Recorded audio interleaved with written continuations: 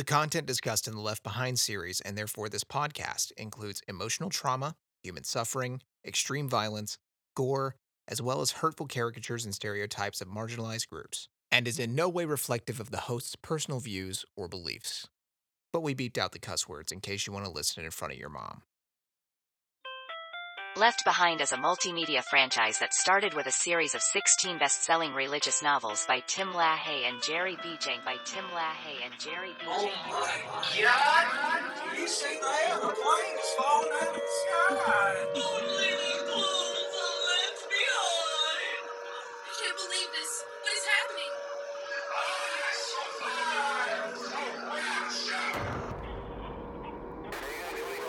The future has come to pass.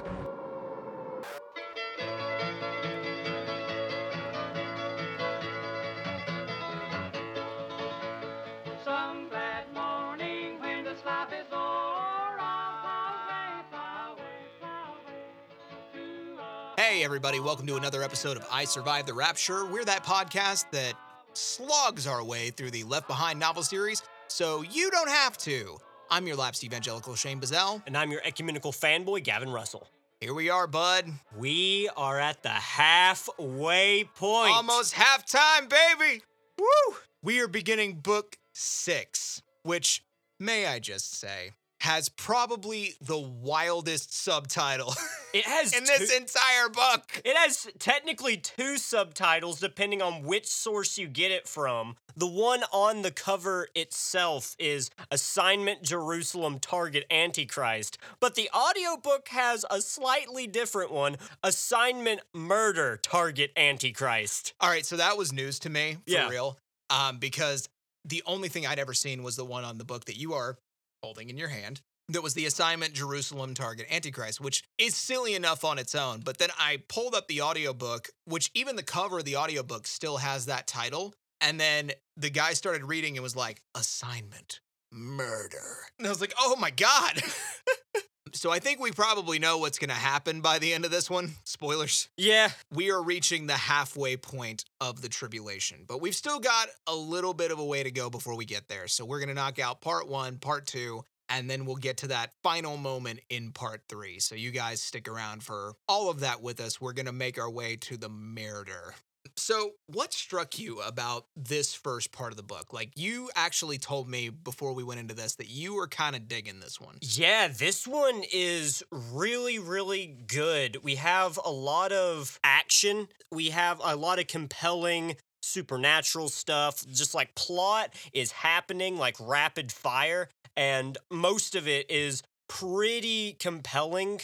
We even have a love plot in this section that I kind of actually dig. It's cute, man. Yeah. We're going to get to that love plot. One of the things that I actually kind of appreciated, but I think it's more of a testament to how convoluted these books have gotten, is that we have something happen in our prologue that has never happened before. Okay. We have to introduce our players. Yeah, they just introduce everyone in this little prologue section to kind of give you a rundown of who's going to be in the book, because we have so many characters that we need to refresh them for people that are just tuning in. So, can you do me a favor? Yeah, what you need? Can you read me the headings on each character, or rather, like, what their categories are? Let's see. All right, so we have the believers, the enemies, and the undecided. Yep, we've pretty much drawn our battle lines at this point, if that wasn't clear already. I think the undecided is the smallest group, right? Yeah, it's just Hattie and Heim. Oh yeah, Hattie and I am. So,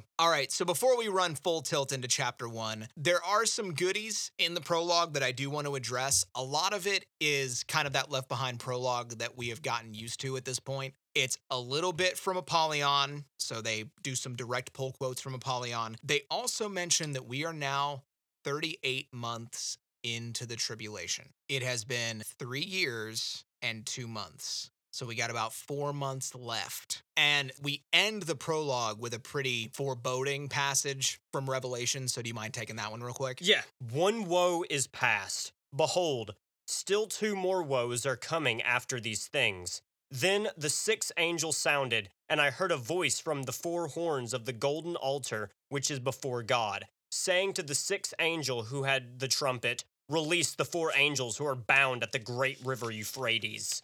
So the 4 angels who had been prepared for the hour and day and month and year were released. Ooh.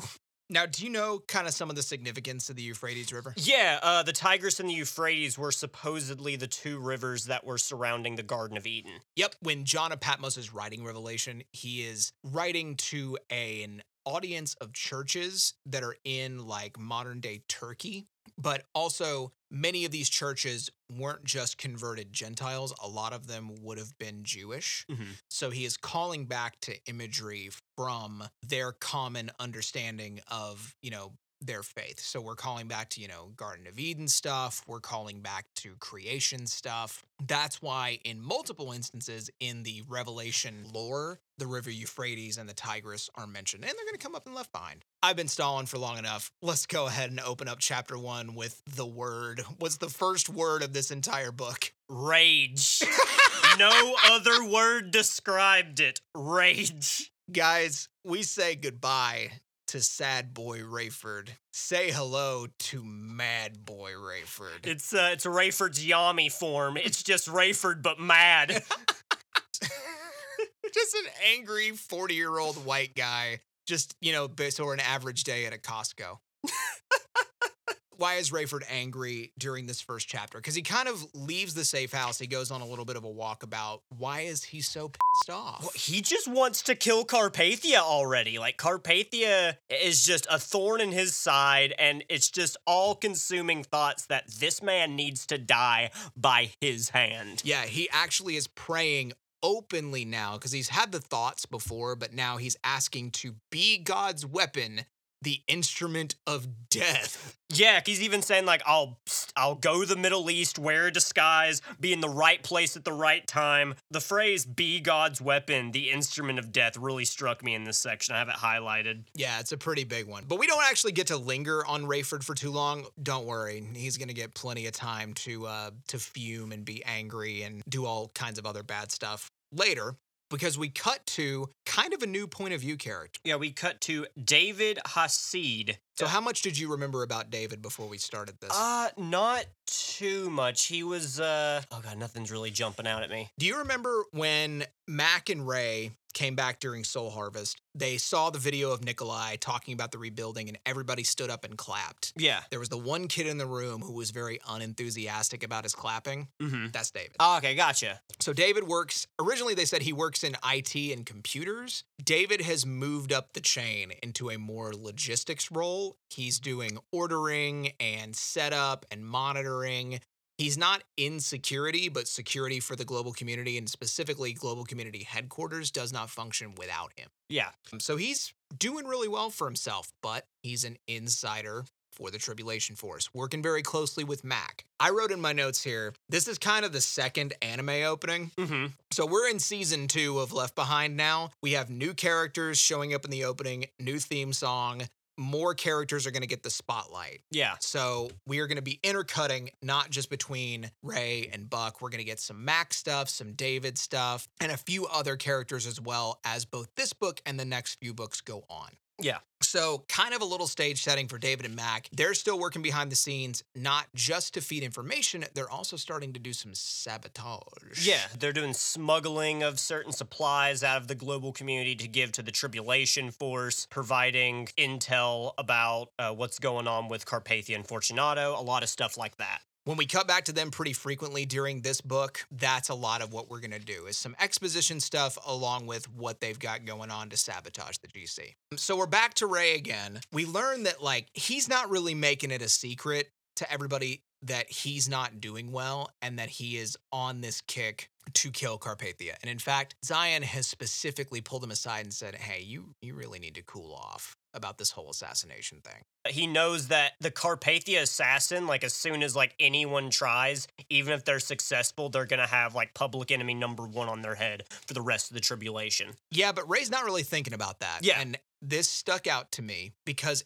throughout some of this chapter, Ray's talking about how great everything's going. The co-op, the global commodity co-op that everybody is setting up for when the Mark of the Beast comes, is headed up by Chloe, and she's doing a great job. Buck has his magazine, Zion. He has his website. But Ray suddenly feels like he is no longer necessary to the cause. That's really important. Yeah. Did that hit you? Yeah, it did. Yeah, because like he's still like an integral part of the team, but he doesn't really feel like it. He doesn't have anything that he's really spearheading aside from just this ulcer in his head that I gotta kill Carpathia. I gotta kill Carpathia. Like I said a little earlier, there's nothing more dangerous than a 40-year-old white guy who feels like he should be the main character, suddenly not feeling like he's the main character anymore. And in a way, like narrative-wise, it kind of shifts like that too, because it's now like how in the previous books you would have a scene change would happen. If it was a Rayford scene, you'd go into Buck. If it was a Buck scene, you'd go into Rayford. Maybe you'd cut to like some enemies and stuff, but now he is just like another one of this big expansive team who's getting more airtime. So in a way, that's kind of valid. It's not all about him anymore. So do you think that that's a strength? From the book's perspective, like we've talked about, and you guys are going to see how much we intercut in between different teams of characters now. You finished the book. Do you think that that is a positive for at least the narrative side of things? I think so, just because it rounds out the perspectives of tribulation that you get, and it just shows more sides of the story, which I personally like. What about you? I think so. It gives, like you said, more of a chance to flesh out and develop these other characters.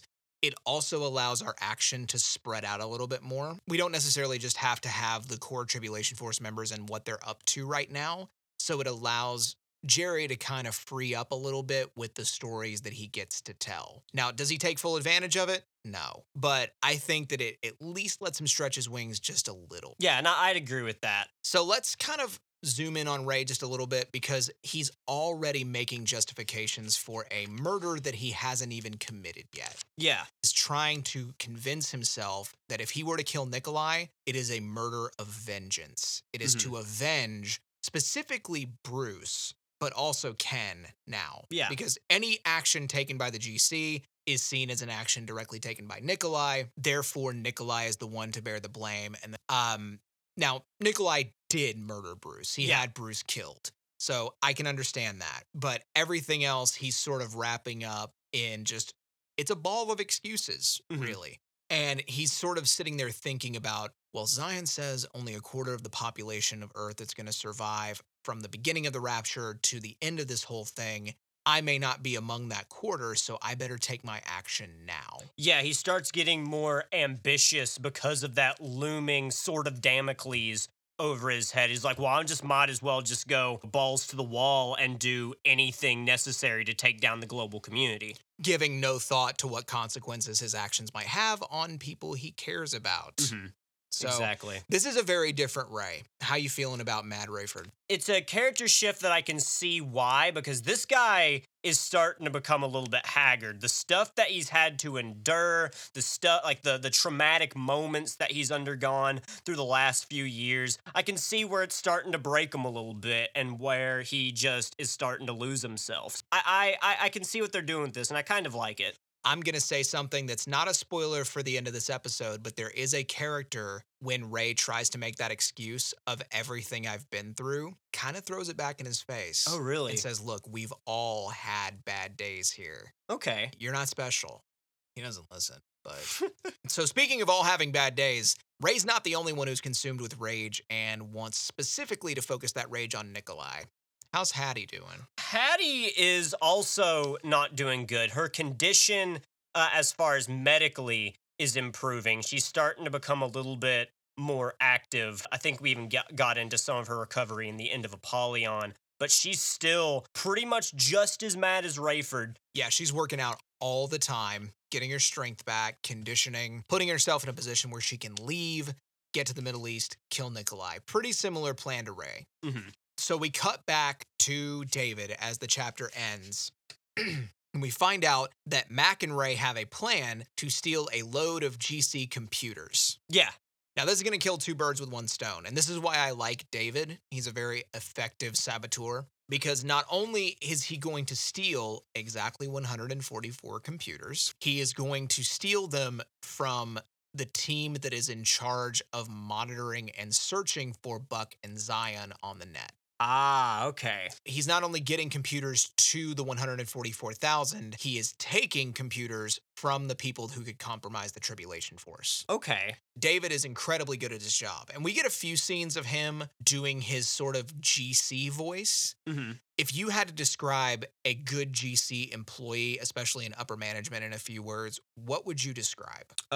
Loyal, clockwork, obedient. I would also say condescending Mm-hmm. and fault finding. Ah, okay. I see a lot in this of some of the caricatures of not only like Nazi Germany, but the USSR Mm-hmm. that somebody like Tim LaHaye would be way deep into. Everything is about not only performing to be the best citizen that you can be and follow all the rules, it's also about trying to take everyone around you down a peg Mm-hmm. and trying to make them look bad. Yeah, it's kind of like pushing people down so you can step on their back to get to the next rung. Right. Okay.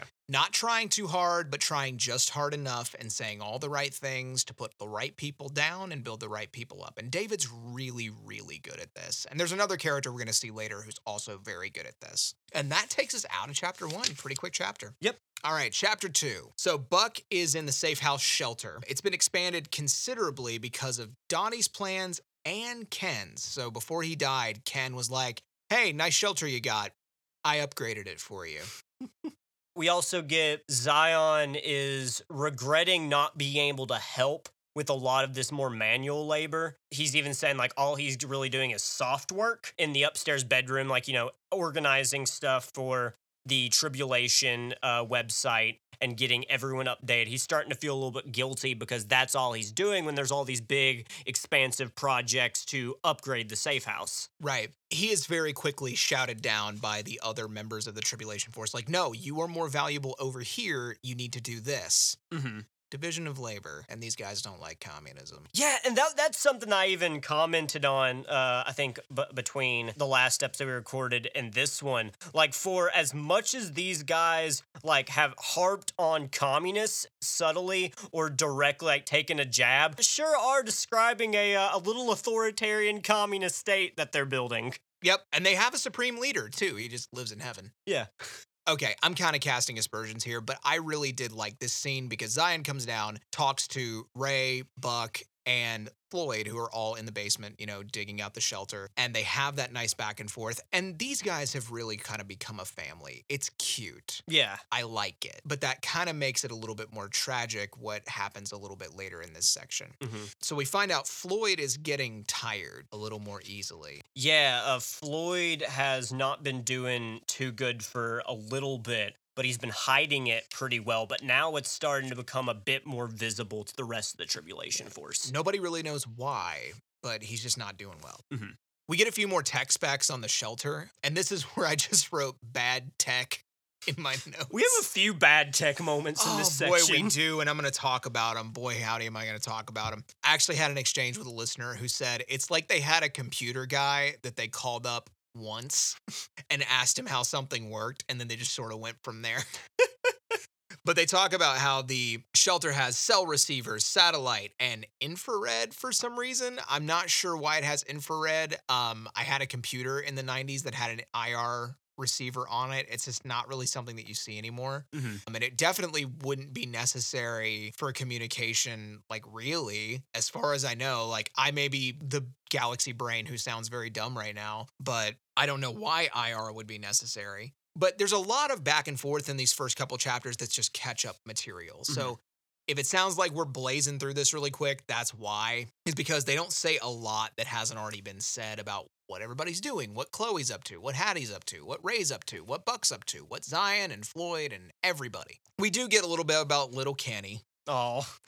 You want to read that passage about what little Kenny's doing? Let's see. Kenny slept in their room, and while he was not the type to bother the rest of the household, both Buck and Chloe were often up with him in the night. So, yeah, they're having to deal with the parent thing, the baby keeping them up all hours of the night and not really getting much sleep of themselves. Yeah, just being a standard baby. Yeah.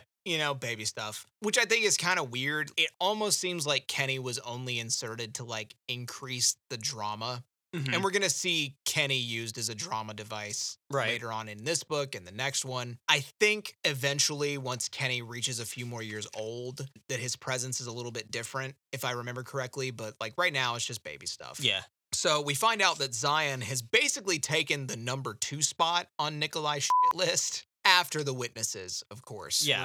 We're gonna kind of view them as a unit. So they're number 1, Zion is number 2. Buck kind of notices this change in Ray. I mean, really everybody does, but Buck is particularly bothered by it. Ray is being short with everyone. He's taking these walks. He is less active. He doesn't talk as much. He's very withdrawn. And Buck decides he's going to confront him about it. So we cut back to Mac and David for a second. We find out that Carpathia has rebuilt a palace for himself in New Babylon. It's not like a nice apartment building, office building. It is like a full palatial estate now. I think at some point Leon even calls it a castle and then like quickly corrects himself and be like, no, it's not a castle. It's the GC headquarters. Yeah, exactly. It's a castle. Yeah. And we get a name drop of another character, a Corporal Christopher. So there's a new cargo chief for the Condor 216 who reports directly to David, and we're going to meet Corporal Christopher here in a moment. Yeah. So Buck, he comes up to Ray, and I'll tell you the thing that stood out about his little confrontation with Ray.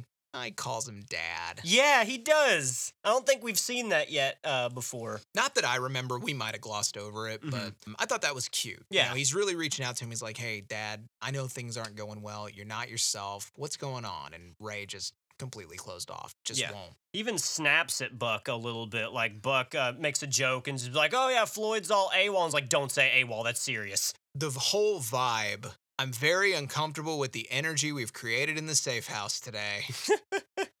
It's not good, guys. He even kind of talks to Floyd like, hey, are you okay? And notices that Floyd is starting to look a little yellow around the eyes.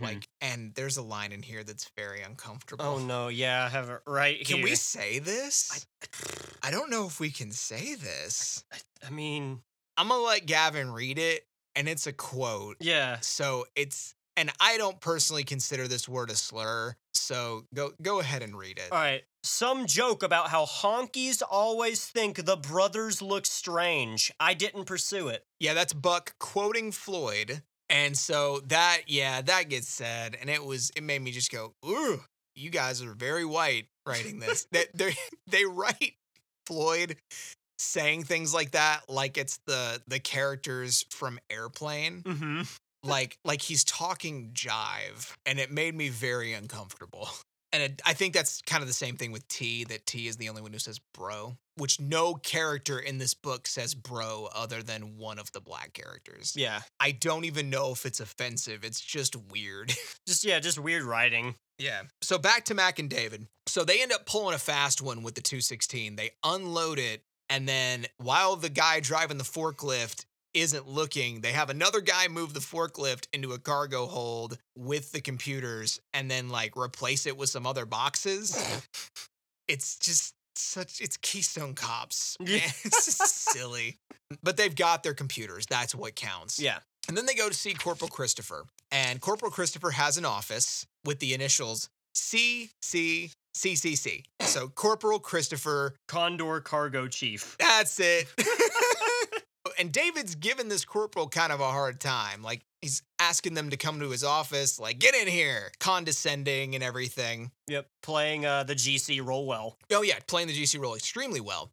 And the door opens, Corporal Christopher walks in, and rather than being relaxed, Mac, like, snaps up and stands at attention, because it's a girl. Yeah, it's Corporal Annie Christopher, which as soon as her name came up, just the Prince song Annie Christian was just playing on the loop every time she came up. Yeah, it's a great song. Listen to that entire album. It's great. I would drop it in here, but we would get copyright strike. Oh, yeah, hard.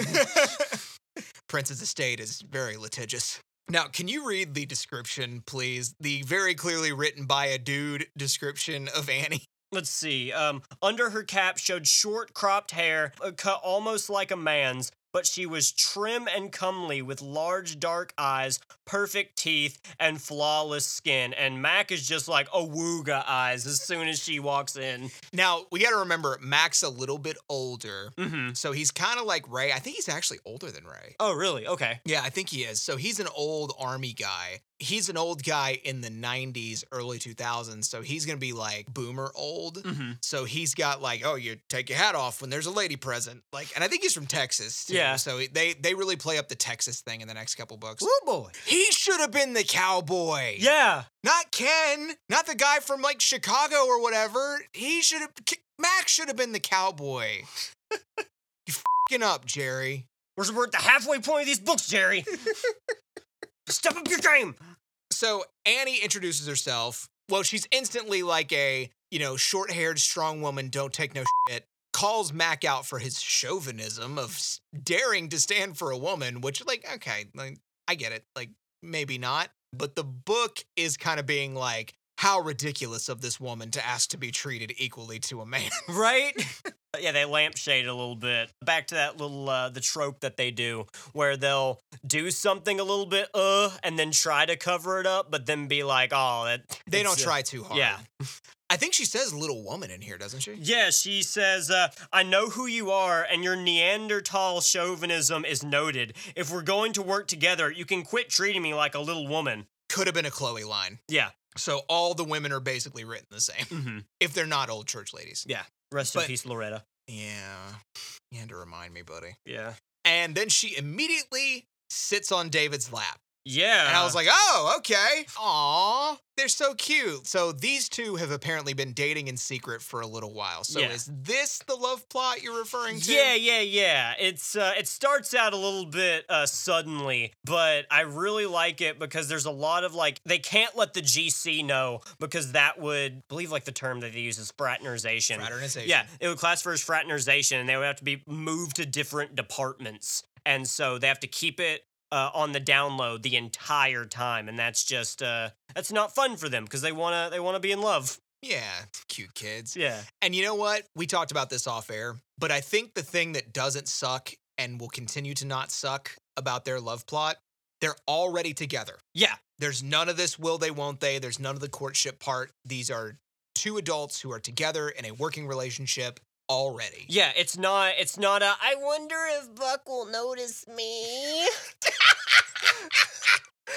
That we get for like 75 pages beforehand. I'm going to take $20 out of my wallet and I'm going to hand it to you to never do that voice again. Bucks and pie, Stop! So yeah, we get introduced to Annie and keep an eye on her because she's going to be an integral part of the team going forward. Yes. So we back to Zion. Zion states that the 6th trumpet judgment is coming. Man, seems like yesterday. We finished up the seals and we were into the trumpets. These judgments, they go by so fast. Before we know it, we'll be at the bowl judgments. Yeah, we're going to be there soon. And then that's the last 7. And just one day it's 4 horsemen and then it's 2 million horsemen. They grew up so fast. We're going to get into a little bit more detail in a big way a little bit later. But more importantly, Floyd didn't come to breakfast with Zion. He comes to breakfast with Zion every morning and he didn't show today. Mm-hmm. And Buck's worried. He goes upstairs and finds that Floyd is still in bed at noon in his clothes.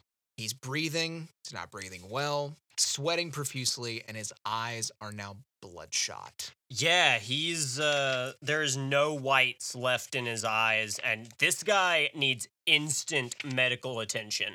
Yeah, and the last line of the chapter is, I'm in trouble, Buck. We go into chapter 3. It would be and- very unlike Jerry to immediately follow up on a beat like that, so we have to cut away. Yeah.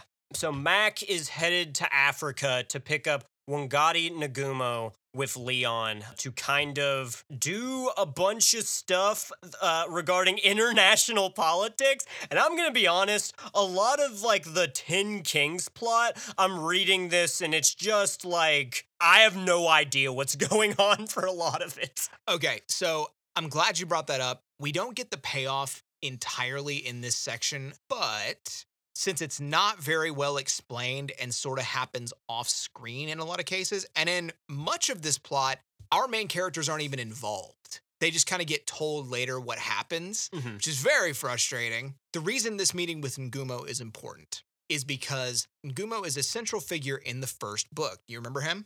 Yes, I do. So, Secretary General of the UN when the first Left Behind book starts. He's the guy that was the UN rep from Botswana, who was the Secretary General, who stepped down to make way for Nikolai. Yes. So we're bringing him back from 6 books ago. He stepped down to make way for Nikolai, and the assumed promise was that he was going to end up as one of the 10 ambassador kings, specifically over the African states. He did not. There is another ambassador / king that got that job. We're going to find out a little later why Nikolai set it up this way, why Leon is the one meeting him, but this trip to, and I think they end up going to Johannesburg. Mhm. This trip to Johannesburg to meet with Ngumo and with Rehoboth, who is the actual ambassador king, is important to kick off a lot of stuff involving Nikolai and Peter Matthews and Enigma Babylon. Again, it's all stuff that kind of happens almost in another book. Yeah. It happens in this book, but it might as well be happening in another book, and our characters are getting told about it. I'll try to keep you guys up to speed on what's going on, because I had to read these a few times to sort of absorb all this conspiracy plot, but this is sort of the beginning seeds of that. That is one of the things that I will say about this book that I didn't like is how convoluted some of this political stuff is. For some of these sections, I was just like, I have no idea what's going on. It's a lot of names, it's a lot of locations, it's a lot of events, but like I said, I'm going to try to keep you guys up to speed. Since Annie has now been confirmed to be a believer, they've checked her mark, David and Mac kind of give her the grand tour of their little operation. They show her in the 216, the reverse listening device. She's like, wow, didn't know this was here. And Mac's like, I don't either. Wink. We kind of find out Mac is wheeling and dealing as well. He's throwing his power around just like David. And in fact, he has done so to get his former first officer reassigned. And he got him reassigned because that first officer was selling out believers. Yeah. And he's like, no, don't worry. I got a good replacement. And his replacement that's coming in is a character that we met before. It's going to be Abdullah Smith, Yep. the Jordanian fighter pilot. He kind of fills in really good, almost like a substitute Rayford for Mac. He hasn't really had a friend in the pilot's chair for a while, and this is just going to give him a little bit more kinship and help him endure some of the upcoming stuff. I'm glad you said it that way, because didn't Ray also fly fighters? Yeah. Okay, so yeah, Abdullah very much is kind of taking on a substitute Ray role. And we sort of end this passage with learning that Leon and Nikolai are trying to set up Peter II with basically enough rope to hang himself. Yeah. They're trying to edge him out because they're tired of Enigma Babylon. They're tired of the power struggle. So they are going to start making moves, making big money moves to get Peter II out of power. Yeah. All right, so back to Buck and Floyd. So Buck's driving Floyd to the hospital in Palatine, the one where Leah works. We find out that he has contracted poison from Hattie. So the poison that killed Hattie, the same kind of poison that killed Bruce. We don't know how it happened. Might have happened during delivery. Might have happened while he was caring for her. He has contracted that sort of poisoning as well. I'm not sure on the medical science behind this. And there's a couple of other lines that they put in there that I'm like, I don't know about that, guys. But, for the sake of plot, it really seems like they want to go ahead and get Floyd off the board. Yep. We're going to kind of get our way through this scene. Floyd says it already on their way there that he is pretty much doomed. He said he should have really begun to contact the CDC about this stuff way before, like when his vision started going, but now it's just too late. Like, he's doomed. Dude, I'm so frustrated because I liked Floyd, Mhm. and he's been ignoring symptoms for 6 months for no reason. Yeah. No reason. With enough time, they have the medical care needed to get help. So yeah, that is kind of weird that he was just hiding symptoms. If he had just said something like, listen, if I were to go to the hospital, that would expose you guys. The GC are looking for you and they're looking for me. I could have been compromised. If he had said anything like that, I would have been like, oh, okay, I understand. It's unfortunate, but I understand. They don't even try to lampshade it, and we know how much these guys like to wallpaper over their little plot holes here and there. And this is more than a plot hole. It is a frustrating downgrade of a character that we've already seen as hyper competent and a good member of the Force, just for the sake of, I don't know, drama. Like, I got more to say about this in a minute. Let's hop back to Mac, David, and Annie. Mhm. So they kind of all have the same conversation that most of the GC believers have. Look, we got to play low. We got to not be noticed. We got to play it cool. And we get a little bit of Annie's backstory. Do you have any of that highlighted? She was from Canada. She was flying here from Montreal when the earthquake hit. She lost her entire family. They pretty much only went to church during like funerals and weddings. And they even put in here, they didn't care enough to be atheists, but that's what they practice. We wouldn't have called ourselves agnostics, sounded more tolerant, less dogmatic. We were tight, good people, better than most religious people that they knew. But that didn't matter because, rapture. That's really weird, man. The whole we called ourselves agnostic because it was less dogmatic than atheist is such a Christian line about atheism. You ever heard Kirk Cameron refer to himself as a dogmatic atheist prior to coming to Christ? No. Yeah, straight up. He said it in interviews. For those of you who are too young for shows like Growing Pains and don't know star of small screen Kirk Cameron, he was a TV actor. He's on a sitcom, pretty well known in like the 80s, became a Christian and has basically done Christian media stuff since. He is the guy who plays Buck Williams in the original theatrical release of a Left Behind movie. Makes no bones about being a Christian in Hollywood. Conservative. You know another fun fact about the Left Behind movie? Yeah. His wife plays Hattie. Oh my gosh. Yep. Wait, so, because, like, there's that bit where he only will kiss his wife on stage. So is there a scene where they have to, like, put Hattie in another wig, essentially? Yeah, I don't think so. I don't think any of that happens because it's just the first book. Okay, gotcha. So they don't get to that point. Okay. I think they do Tribulation Force, and they do a third movie called World at War that Yeah. just goes completely off the rails. You got me the DVD box set. So Yep. We're gonna binge this. We'll have to probably have some. We're gonna need some emotional assistance. Yeah, we'll probably need some emotional assistance for those movies. But yeah, Kirk Cameron used to call himself a devout atheist, which, like, methinks the lady doth protest too much. All right, buddy. Sure, you were a devout atheist. He was a Like, moderator on r/atheism. Yeah, he's like, he opens his closet and it's just full of fedoras and katanas. I'm saying that as an atheist. Look, that's a self-report, boys.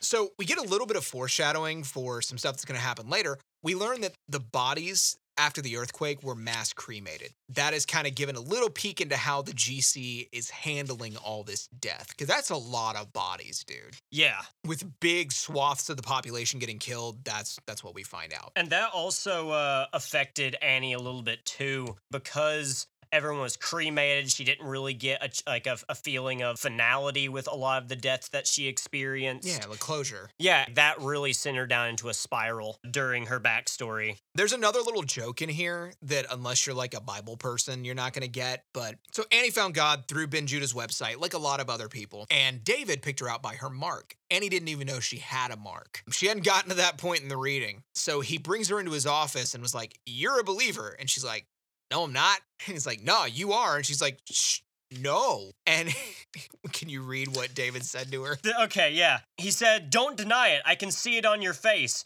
He had to be fishing, so I denied it again. He said, "You deny Jesus one more time, you're just gonna be like Peter. Watch out for a rooster." I like that because I actually played Peter one time, so I know that joke really well. Yeah, that's a bit of a deep cut. That's like a B-side Bible story. It's a B-side New Testament story. Mm-hmm. After Jesus was crucified, or at least after he was arrested, some people were pointing out Peter, and they're like, "Hey, you're one of his disciples." He's like, "No, I'm not," because he didn't want to go to jail. Yeah, I don't know the dude. It's like, I don't know him. He did it 3 times because Jesus had prophesied, "Before the rooster crows, you will deny me 3 times." Yep. And as soon as he did it the 3rd time, we get a rooster, and Peter was like, "What have I done?" Ooh, You can grow and go to Sunday school. You may not have heard that one. And also right here, they have a slight, I'm not sure if this is intentional, but it might just be because I've read Fahrenheit 451 recently.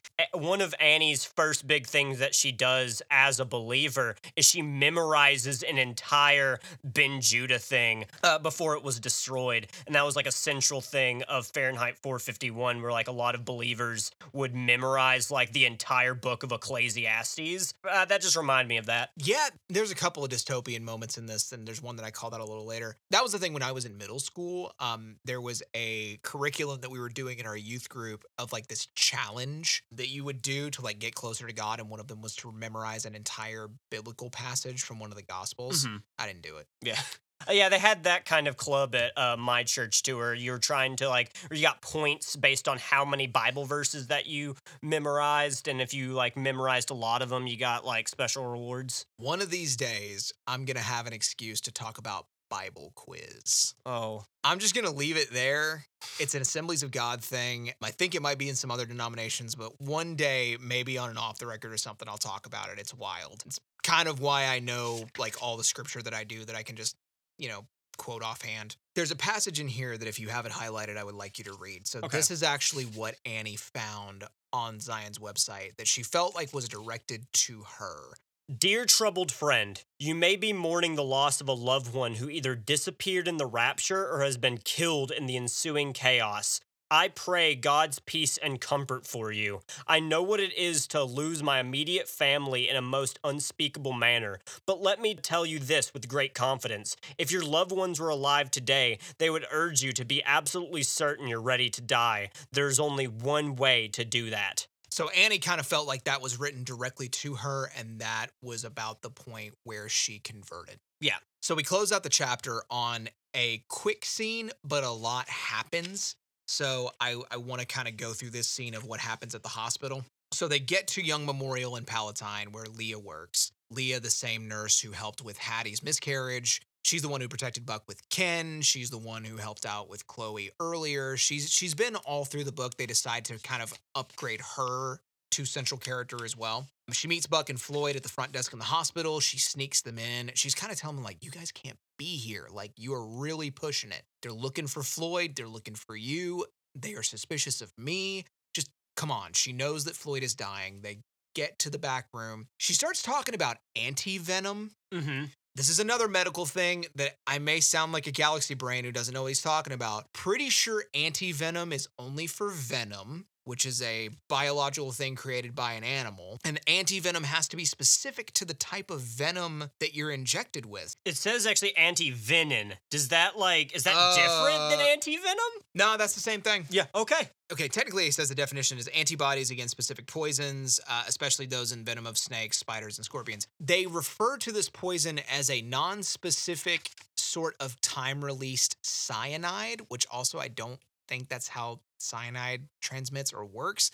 Whatever. Like, it's poison. Yeah. It's magic poison. And again, I may be wrong about this. This may totally exist. This may be something on an episode of House that I missed. But it just seems really flimsy. Like I said earlier, he's been ignoring his symptoms for months. He is basically at death's door. Yeah. They're being really honest about the fact that he's not going to make it. And he knows he's not going to make it. GC's on the phone.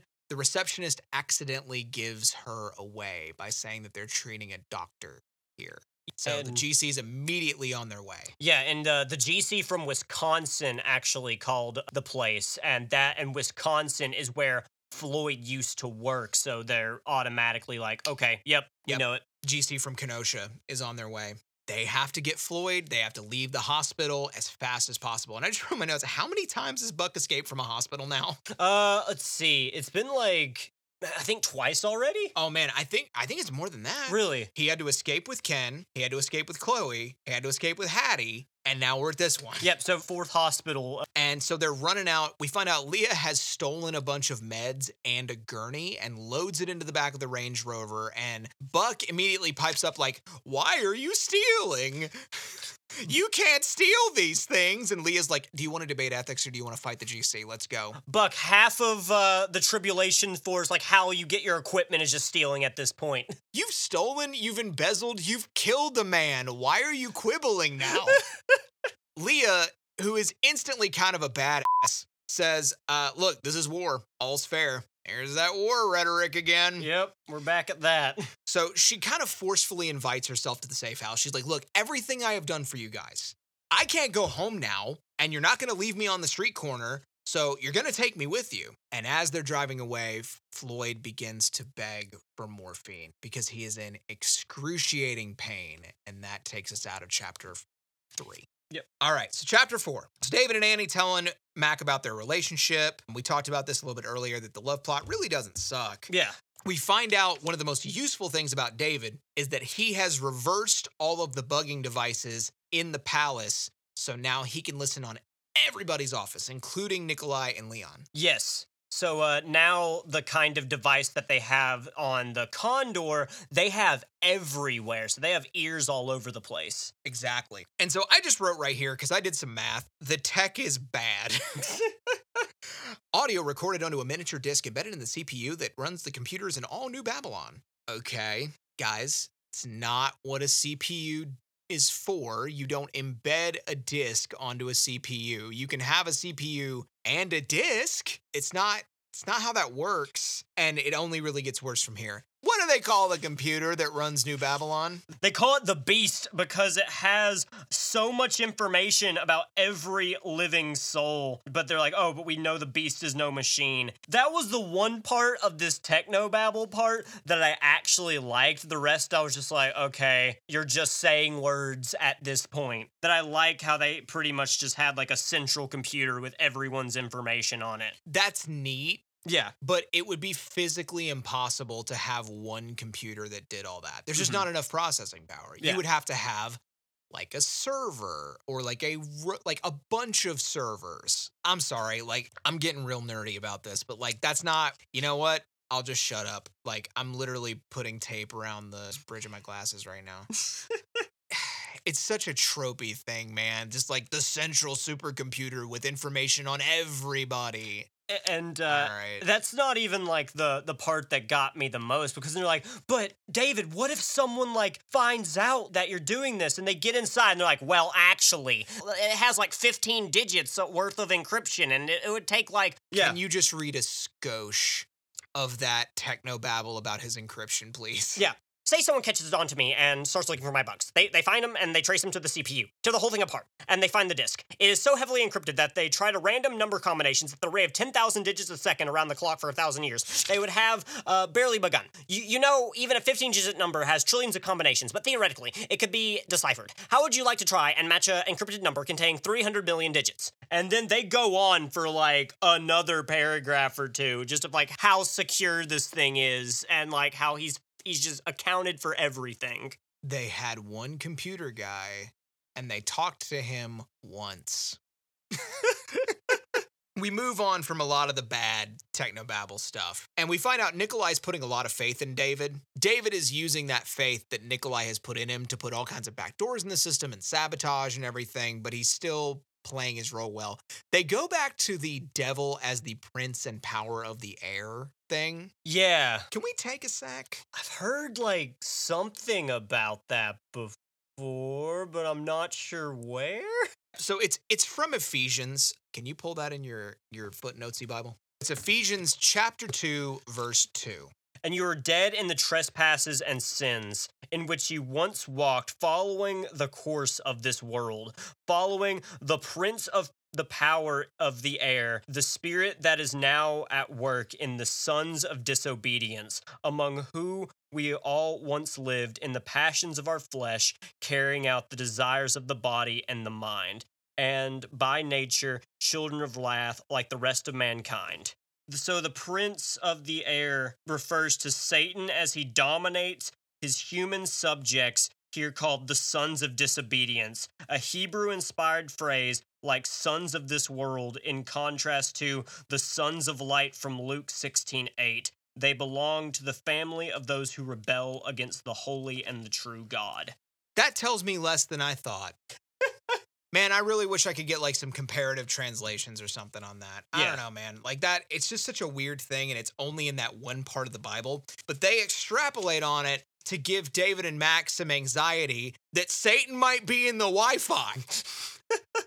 Well, he's the prince of the air, and this internet goes through the air, so... Satan's in the 5G. Is that the 5G? Guys, I gotta take a minute. Ah! It's the 5G! Kevin, did we get the mark of the beast? I think we did. I'm sorry, guys. I'm just sitting here and, like, that one little passage, even though it's thrown off and never mentioned again, I checked. I'm just having a moment because there are people that probably actually believe this. It says right in Ephesians, the 5G is going to get us. Man, sometimes stuff in these books are a joke until they're very much not a joke. Moving on. I don't like this anymore. Hang on. Okay, so Leah and Buck make it back to the safe house with Floyd, who tragically has passed away. Yeah, just middle through the drive, he just uneventfully dies. Buck, like, has a moment, because Leah kind of just like, hey, I'm sorry, and doesn't really react too strongly, and Buck just goes off. He's like, do you know who this guy is? He has, like, been here for the Tribulation Force for a while. He risked his life to tell the Tribulation Force where the GC took Chloe. He came there himself to help her escape, stayed up for days with Hattie, saved her life, helped with the baby deliveries that the Tribulation Force had to do, everything. He was never too big to pitch in with the hard work. So this guy, like, integral part of the team, and now is just iced. Okay, I'm going to point something out, and it's frustrating to me. As soon as they start building up a character to be useful, they seem to immediately turn around and put him in the fridge. Yeah. I don't like it.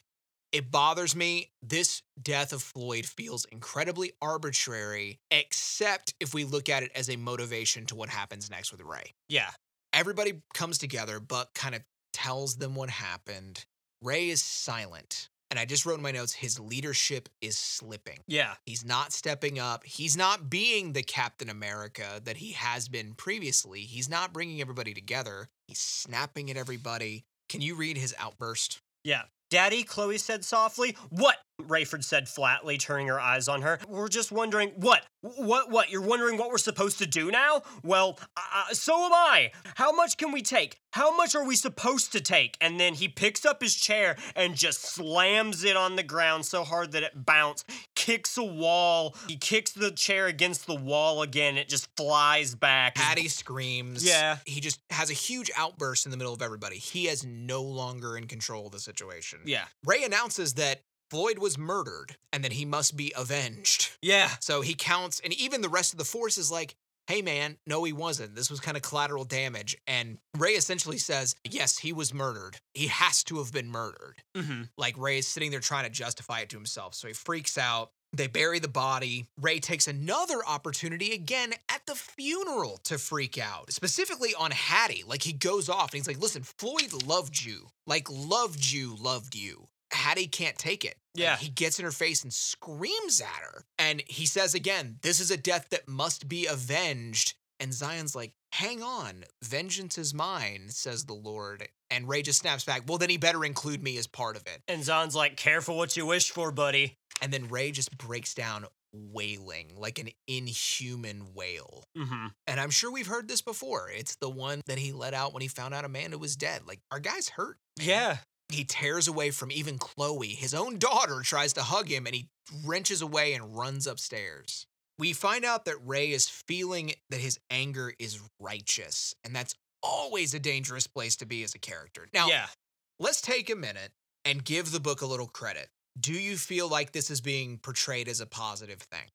No, I don't think it is in this section because, like, everyone's kind of like, Ray, you're overreacting. You need to calm down. And he's acting in a very not nice way about it. He's acting erratic. Yeah. So he goes upstairs and he's back to convincing himself, hey, I might as well go out guns blazing if I'm going to go out at all. He even acknowledges that he might be suffering from clinical depression. Mm-hmm. That is not something that I expected. Yeah. I'm going to tell you why. Why? In a lot of cases in evangelical circles, mental health is not taken seriously as a clinical issue. Yeah. Especially with men. Yeah, I've experienced that a little bit. Yep. It's not that you're depressed. It's not that you have bipolar. It's not that you have ADHD. It's not that you have list any neuroatypical or neurodivergent condition. Oh, no. You don't have that.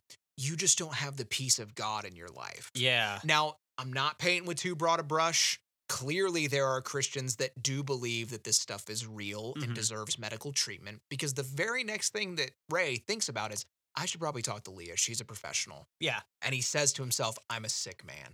That was surprising. And that's one of those things that I'm just like, all right, weird. There was a time way before now that this was kind of accepted. Like almost like we've regressed a little bit, especially in a lot of these evangelical communities. Yeah. You know, like there was an arm of this where, while not all of their beliefs were positive or progressive, this stuff was there. Yeah. And like we're still fighting that battle now, you know? Yeah, exactly. And I just wrote Ray is sad Endgame Thor because he sits there worrying if he's still worthy. He actually says that. He's like, I wonder if I'm still worthy. Close out the chapter with our first Mac inner monologue because he's ascended to main character status now. Mac just knows he's going to be exposed soon, and he's accepting it. He's like, all right, I got to plan my next moves, because Mac's a pretty shrewd guy. He's a survivor, and he says, man, it's just a question of how long. So as we end this chapter, I want to point something out that it's another Alex moment. She was listening to me, listen to this, while I was working out, actually. And she goes, hey, can we stop for a second? What's with all the Tom Clancy stuff? What's the point? And I want to ask you, besides plot, like in the context of the book, what do you think the point of all the GC sabotage, sneaking around, all of that? What do you think the point of the quote Tom Clancy stuff is? I would say the point of all of that is to, one, kind of some of our characters that have just gotten introduced or more in the forefront, give them more action, give them scenes to shine and develop their characters while also contributing to the plot. So I think it's more like it's a stage for some of these newer characters. Let me rephrase the question. Okay. In the context of the book. Okay. So for the characters, for Ray, Buck, Zion, Chloe, all of them, why are they doing all this? They know they win in the end. Why go through all this? Well, I guess it's to be like, well, God doesn't just do these things. He needs to like work through the characters. So like they're kind of exercising God's will in a way, I guess. Yes, and I would take it a step further. I actually told her the longer you can stay alive and the more that you can get the message out as the net begins to close around you, the more people you stand to reach. Mm-hmm. And that's the goal. The goal was to bring as many people to Christ as possible in these 7 years. So the Tom Clancy stuff is to keep the signal going. Okay. Is to put them and people like Zion in the most advantageous position possible to reach people. Gotcha. Okay. So that's really the goal. So yeah, keeping the beacons lit. Yeah, totally. Okay.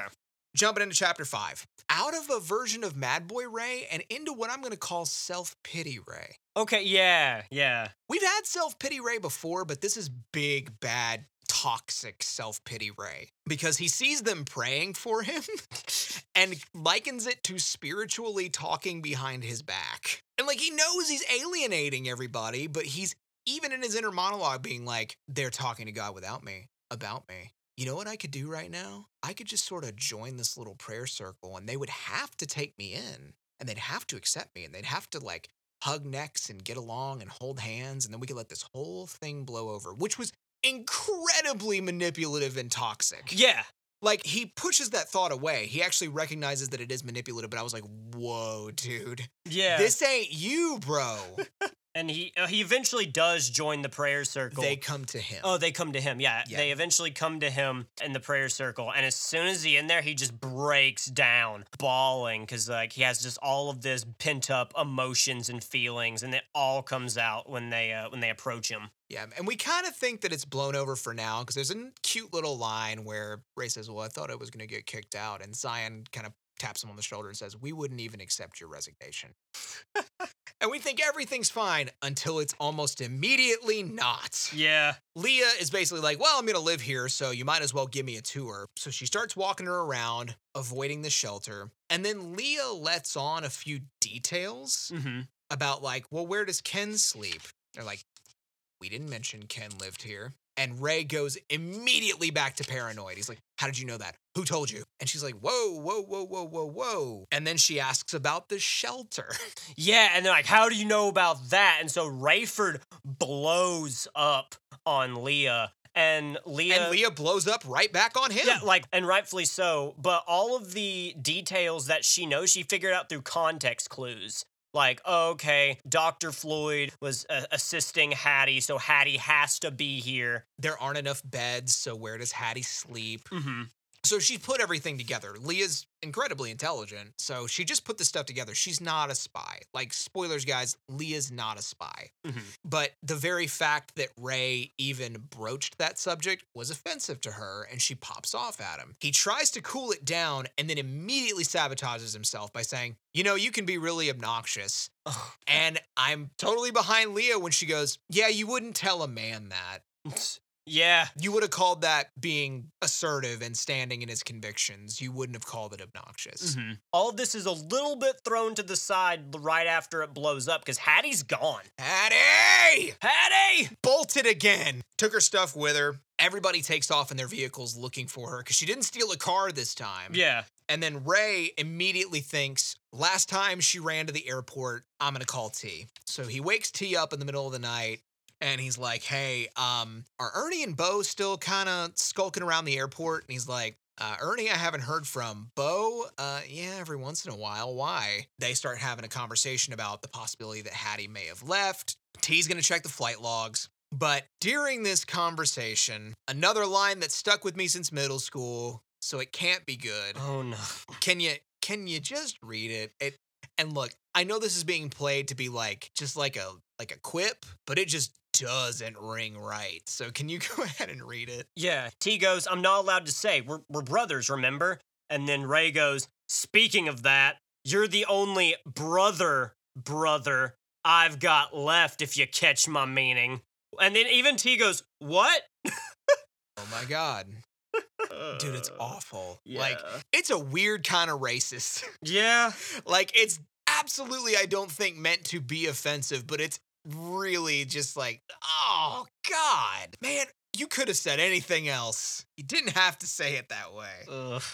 So we end this section with T finds a jet, did leave Milwaukee, approved by Bo, undeclared cargo, 1 passenger. So Hattie's in the wind. Yep, Hattie is gone, and they're not too sure where she's gone to. And with that, she may compromise everything they've worked for. Yep, so paranoia up to a 10, stakes are up. So we find immediately that there has been some resolution to this Hattie moment because on the other side of the world, Mac's in the middle of his pre-flight check to pick up President Ngumo. We find out Abdullah has been approved as Mac's first officer, so he's joining the crew. They point out that the GC is becoming more and more paramilitary. You said the word fraternization earlier. Yeah.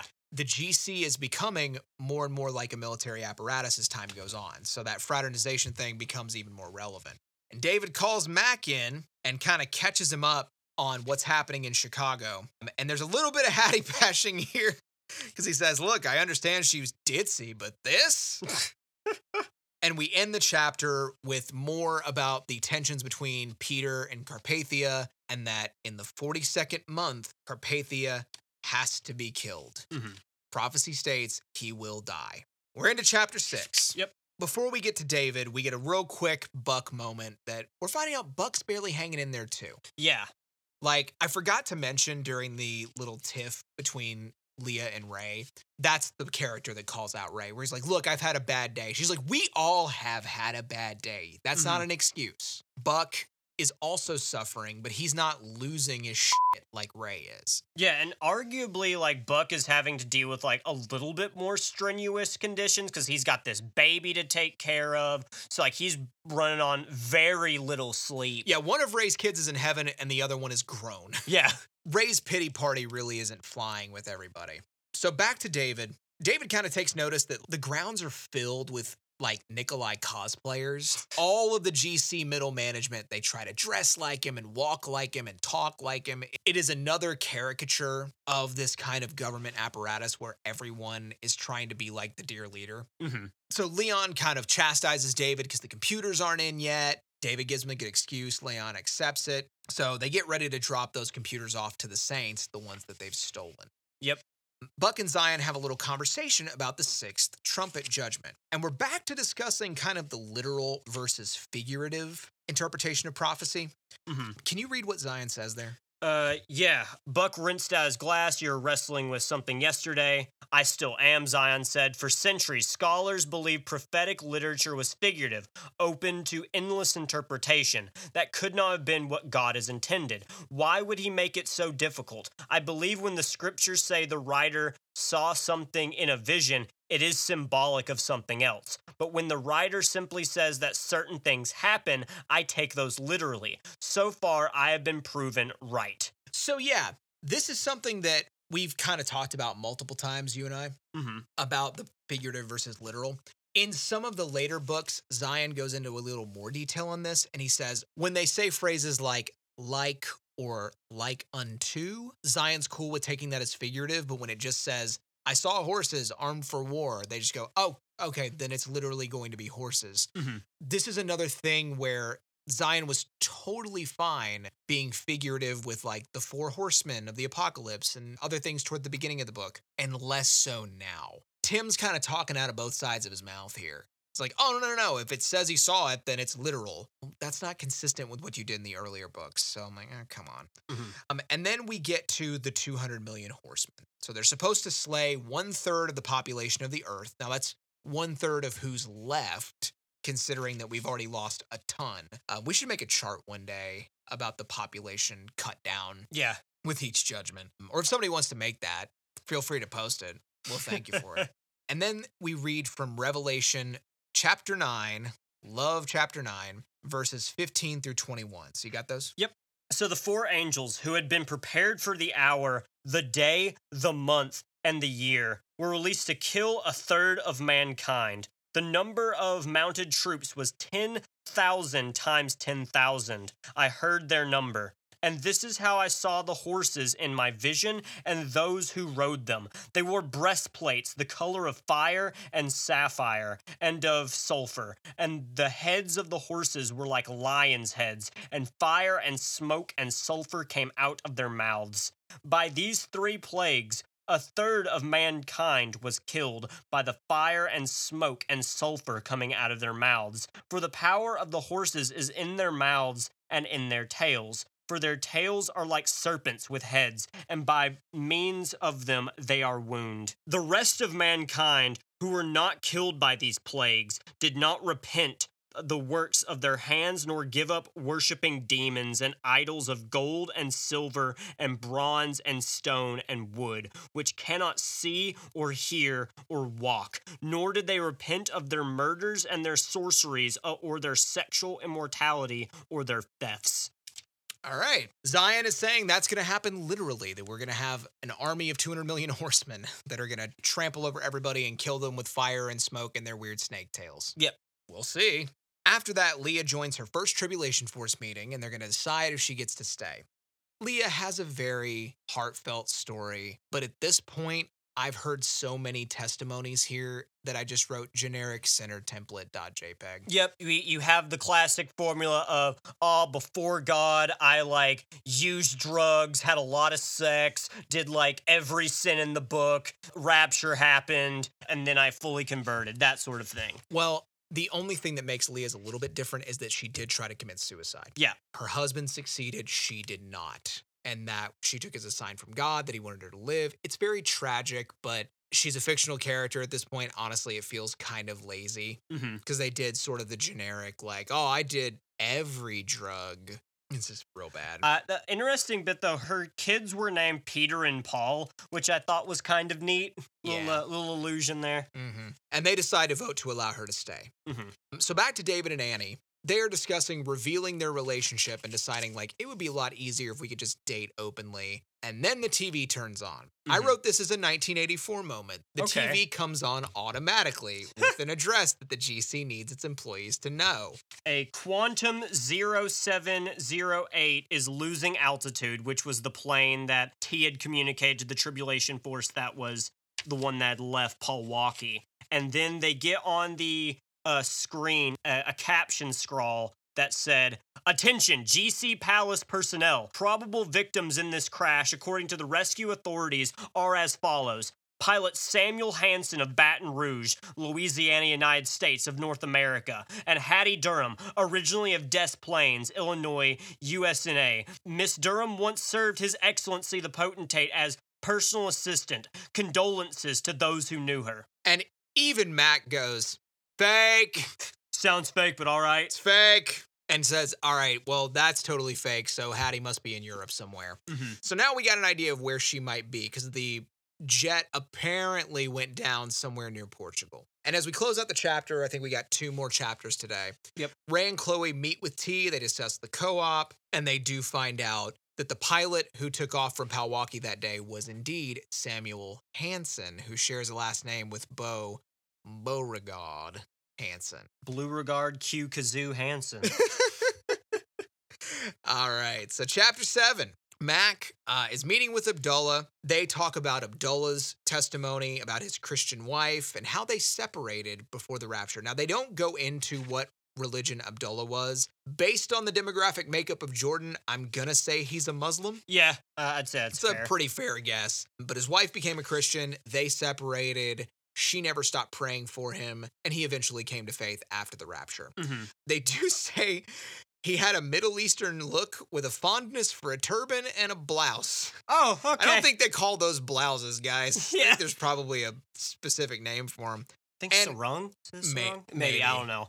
They say nobody looks like a Christian. It's not a quote, but they pointed out that you couldn't tell who a Christian was anymore because they weren't, basically saying because they weren't white. Oh my God. That's what they say. Yeah. But it's, again, this kind of misguided attempt at inclusiveness. We're going to see even more of that as the book goes on. Yeah. The starring cast becomes progressively less white as the books continue. Yeah. But then immediately they say something kind of cool, and then they swing right back in the other thing where Annie looks at Abdullah and says, your mark looks better with your coloring than it does on us. And he doesn't even really understand. He's like, I see. Okay. So the plan is they're going to go meet with Ngumo, Leon in tow. David and Mac have a fake fuel stop in Kuwait planned. So they're going to drop off the computers in Kuwait, wash their hands of it, computers get to where they need to go, everything's fine. Yeah, and does it get into like how eggs are involved in this section, or is that later? That's later. Okay, gotcha. I like that. So Leah and Ray have kind of a tense talk, and Ray kind of tries to clear the air. He's like, look, we got off on the wrong foot. Can we please start over? And Leah's like, how about this for a peace offering? You guys need cash? Because I got cash. It's at my house. I Yeah. have just a ton of money in a safe. Another person who just is sitting on an insane amount of money. yeah. Because we killed our last one. They can't use their debit cards anymore with unlimited money. So now they need a safe. Right. I forgot. Yeah, so now they need a safe with unlimited money. Mm-hmm. And so they immediately are like, let's go get it. Yep. In the middle of the night, they take off to go get this safe.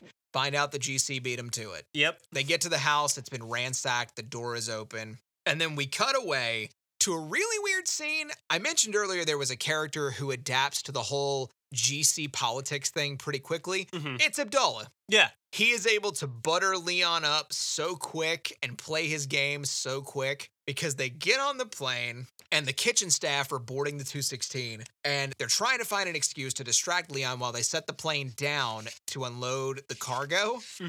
And Abdullah convinces the chef that he's going to win brownie points with Leon if he serves him his eggs Benedict when they hit the ground instead of in the air. Yeah, because Leon does not like eating what kind of eggs is it? Eggs It's like- Benedict. yeah, he doesn't like eating eggs Benedict with holiday sauce in the air because it gets all over him because of all the turbulence. So, Abdullah is completely making this up. yep.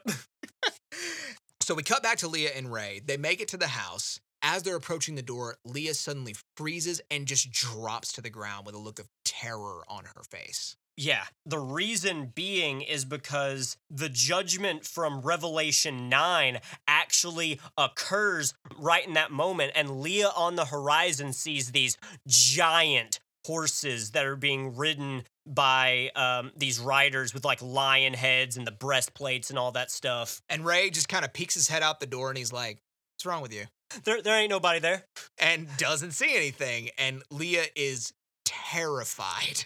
And and there's like, those got to be the horsemen of Revelation 9, Leia. Don't worry, they won't hurt us. But when you see these like colossus horses on the horizon, that's kind of not an easy thing to digest. Yeah, it's easy for Ray to say. He hasn't seen them yet. Yeah. Like, he's just like, yeah, they won't hurt us. It's fine. If they're there at all. Calm down, little girl. So, ending the chapter, Leon finally gets to meet Abdullah, and he's mad because he's like, why did you think that I wanted to eat my meal on the ground instead of in the air? You don't know me. And Abdullah just kind of flips it and reverses it on him. And he's like, well, I figured you didn't want hollandaise sauce all over your tie. Leon's just like, do you hear this guy? Oh, man, he gets it. All right, yeah. I just wrote in my notes, this guy. Yeah. Leon, all right, if you haven't had a boss like this, you haven't been working long enough, because everybody's had this boss. He's the guy who draws too much attention to your jokes, especially if he likes them, and then immediately turns around and steals your jokes. Yeah. And like repeats them. He kind of marches back up to the cook and he's like, yeah, I wouldn't want egg yolk all over my shirt. Like, oh, come on, dude. I just made that joke. It's that meme of the guy who said the joke and then the guy who said it again, but louder. Right. So, yeah, Leon's the worst, and he doesn't get any better. All right, last chapter of the episode. We're on chapter 8. Yep. So Leah and Ray are in the garage, climbing up to what I think is like a loft or a deck built inside the garage. They've got this big safe up high, so they're having to climb up a ladder. And they specifically say when they start filling this bag with cash, it's too heavy to carry. What's a bag of cash that's too heavy to carry? I just said, okay, let's just ballpark it, maybe 100 pounds. Like, that's kind of a pain. It's not too heavy. I mean, Ray's a big guy. He can probably get it. But, like, let's just say 100 pounds. I took the liberty of looking up how much a stack of 20s weighs, or how many 20s it would take to weigh a pound. That's 454 $20 bills to weigh a pound. So 100 pounds would put us in the neighborhood of $900,000. Yeah. I don't know that there's that many. Yeah. That's a lot of money for one safe in a suburban house. I'm not buying it. Yeah. So they get in their little Monopoly money bag. It's got a little dollar sign on the side of it. And they're about to get away, and a flashlight beam just hits them in the face. Are you Miss Leia Rose? They just hear out of like out of nowhere. And Leah's not like combat trained at this point with dealing with the GC. She's like, yes. And Ray, like, snaps into action. He kicks into gear instantly, claiming to be GC peacekeepers. He's, like, pulling out his phony ID. He's giving her a fake name. She left her ID in the truck. And the GC's got him dead to rights. Like, they got their guns on him. Yeah. Ray's doing really well, kind of just playing jazz here. He appeals to their greed is the most important thing. He looks, sir, listen, I know we all see all this money here. The Rose woman, she was a rebel sympathizer, right? So technically, isn't this all our money now? Wink. And they almost buy it. Like, they're so close. Like, this is normally like a buck move that Ray is pulling, but he just barely gets it. And then one of the guards looks at Leah and then looks at the photo of Leah that they have and goes, wait a minute. And at that moment, Ray just takes a wad of cash and breaks the only light bulb in the garage and basically yells, scatter! And they make a run for it. And then as they're running away, the guards just suddenly disappear. At first, they're not sure what happened. Then Leah turns, her eyes go real wide, and there the horses again, twice the size of any horse that he had ever seen. And then fire comes out of their mouths. The GC guards that they had first encountered are just wiped out by these things. Yeah, these things are enormous. The riders themselves are 10 feet tall. Tails are made of snakes. They have navy, red, and yellow breastplates. And they are completely silent. Yep.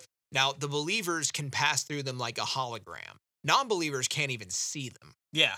As they are trying to get away, some more guards show up. They hear sirens and helicopter blades, like, it's on now. And 2 more guards come up behind them, and they're like, stop or I'll shoot. Can you read what they say next? What do you know about those dead security guards? Nothing, Leia said, stalling forwards. What do you think of our army? Stand up, ma'am. They can't see them, Rayford said. Can't see who? The guard said. Come with us. You don't see anything, Rayford said without inflection. I told you to stand, ma'am, the other shouted as he stepped toward her. Rayford stepped in front of him. Son, let me warn you.